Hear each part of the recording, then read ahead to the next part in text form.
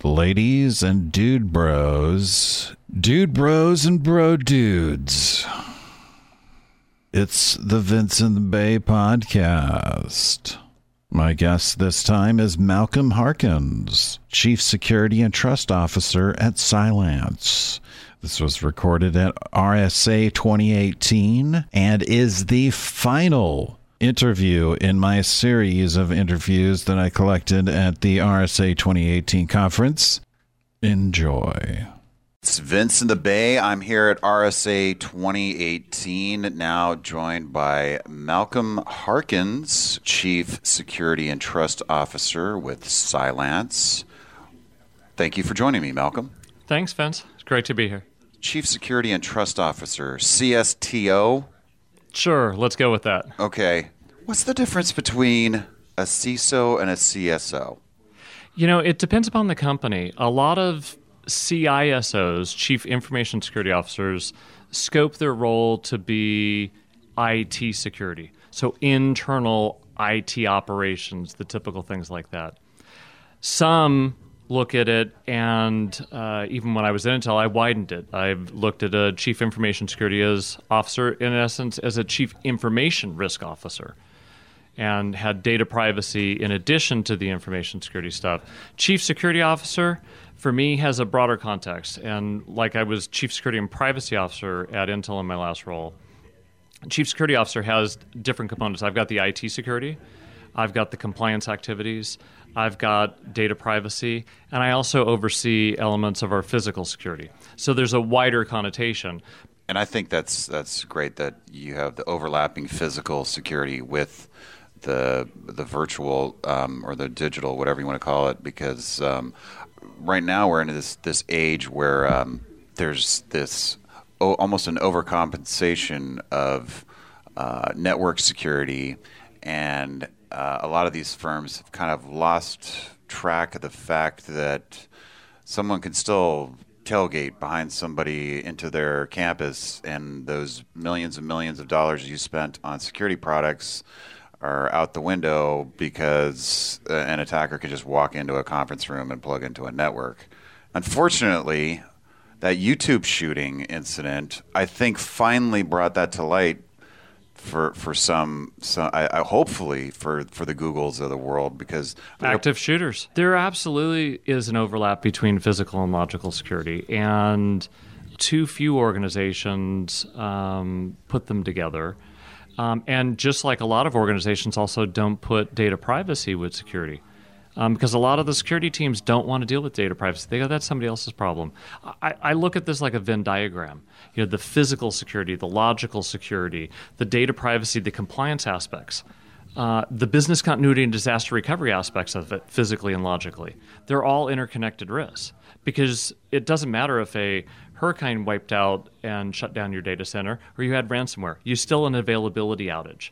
And you have to think about it that way. Now, some of it, you can't prevent a hurricane. You can harden the environment to minimize the damage. You can prevent malicious code, which is what Cylance does. So again, you've got to look at those and think about the business impacts that could be created and the way in which different threats and vulnerabilities, particularly in a combined setting, could be magnified if you have a cyber-physical event that is joined together. So we're here at RSA 2018, and the theme is Now Matters. Why does now matter? For me, now has always mattered, so I'm glad everybody else is catching up to that. Now matters because risk is temporal. What I decide to do today in terms of evaluation of controls, shutting off controls that don't work, investing in new controls that improve my settings and capabilities to protect my company. The decisions I make when I'm creating technology all affect future risk, because risk is temporal. So what I do now affects my risk portrait a week from now, a year from now, 10 years from now. Think of Meltdown and Spectre. Now mattered 20 years ago when those things were architected.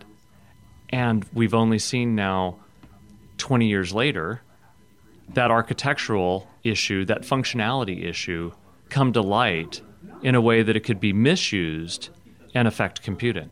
So we've got to look at it, and I always try and, in my mind, think of what I'll call the Rubik's Cube of risk. What is the risk today? Where is it going to go in the future? How are these interconnected things going to change the risk dynamics? And my job is to figure out how to best prevent the risk from occurring as much as possible. And then, because you can't eliminate risk, just like you can't eliminate risk physically, what's the best detection and response mechanisms to minimize damage? Because detection and response are damage minimization controls. Because you're at that point, bad things are already occurring. So you're in a race to shrink the time to detect and shrink the containment, whether it be again, a logical event or the case of something like a fire, right? The sooner you can detect it, the sooner you can respond to it. Yeah, you might have damage, but you hopefully won't lose life. It's a similar concept when it comes to cyber. But just like in the physical realm, if you can prevent fire because you've got fire retardant capabilities, you've improved electrical, you've improved home appliances to reduce the fire risk. And just like in the cyber case, you've got to do your best to prevent the issues to begin with, and then still have the ability to detect and respond. Tell me a little bit about Cylance, the company. Cylance is predicated on the focus of prevention of malicious code, prevention of the cyber risk cycle as we've been seeing it play itself out now for the past few decades. Stuart McClure and Ryan Perma are co-founders. Stuart had previously been the chief technology officer at McAfee, Ryan the chief scientist. They left McAfee 6 years ago to create Cylance because they believed that prevention was possible. They wanted to think beyond the existing paradigms of accepting compromise. They reimagined, reinvented what could be done and how it could be done. And the result of that is our artificial intelligence and machine learning capability that's a kernel-level shim. So prior to the execution of code in the operating stack, in under 100 milliseconds, we extract millions of features, do a mathematical calculation, and determine good from bad. We've rethought the efficacy potential, and we've also rethought how efficient you can be in doing it. The other thing that I spend a lot of time talking about is what I'll call the social responsibility. Okay.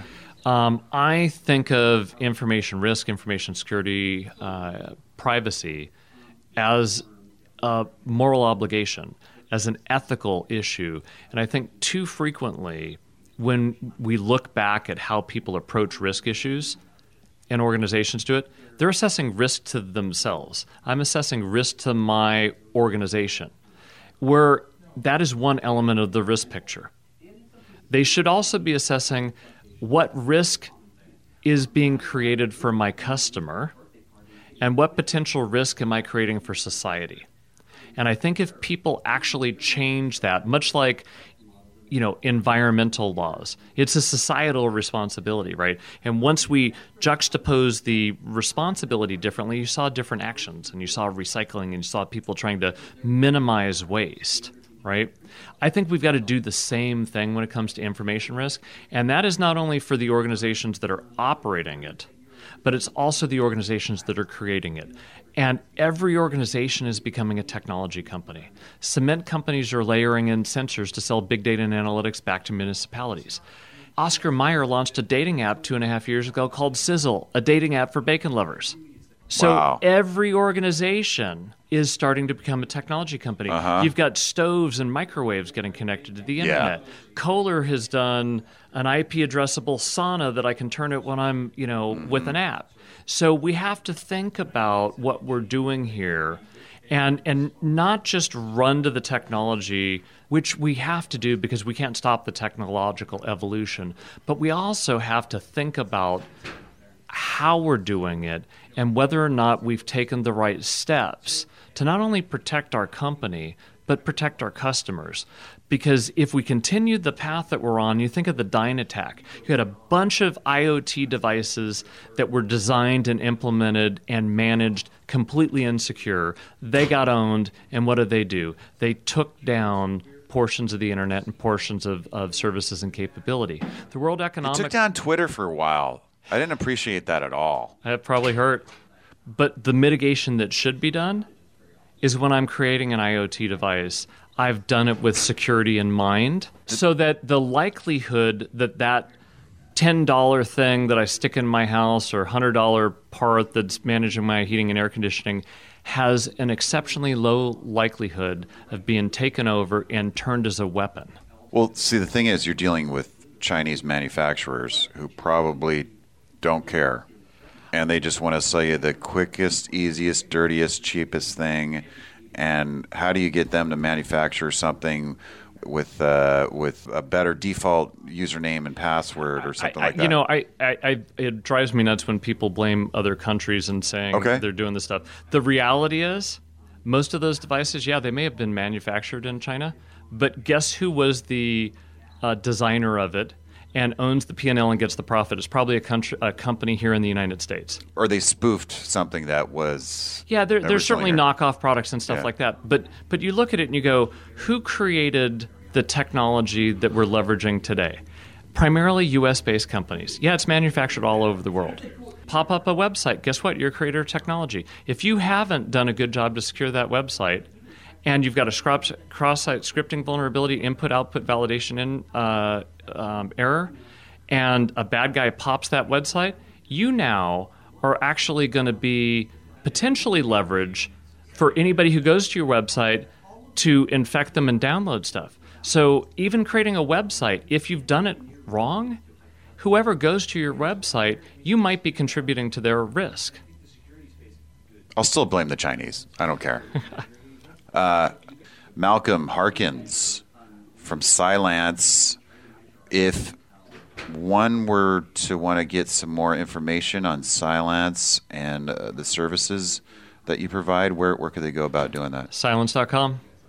And what about on Twitter? Can we stalk Cylance on Twitter? You can stalk Cylance on Twitter, LinkedIn. You can follow me at Protect to Enable on Twitter. Protect to Enable on Twitter. Yep. Right on. Malcolm Harkins, thank you so much for joining me. I really appreciate it. Hey, thank you.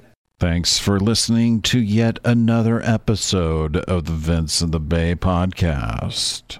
Don't forget to subscribe on iTunes, Google Play, Stitcher, Podbean, all that jazz. Check out the blog, vinceinthebay.com, and hit me up on Twitter, twitter.com/vinceinthebay. Bada bing, bada boom.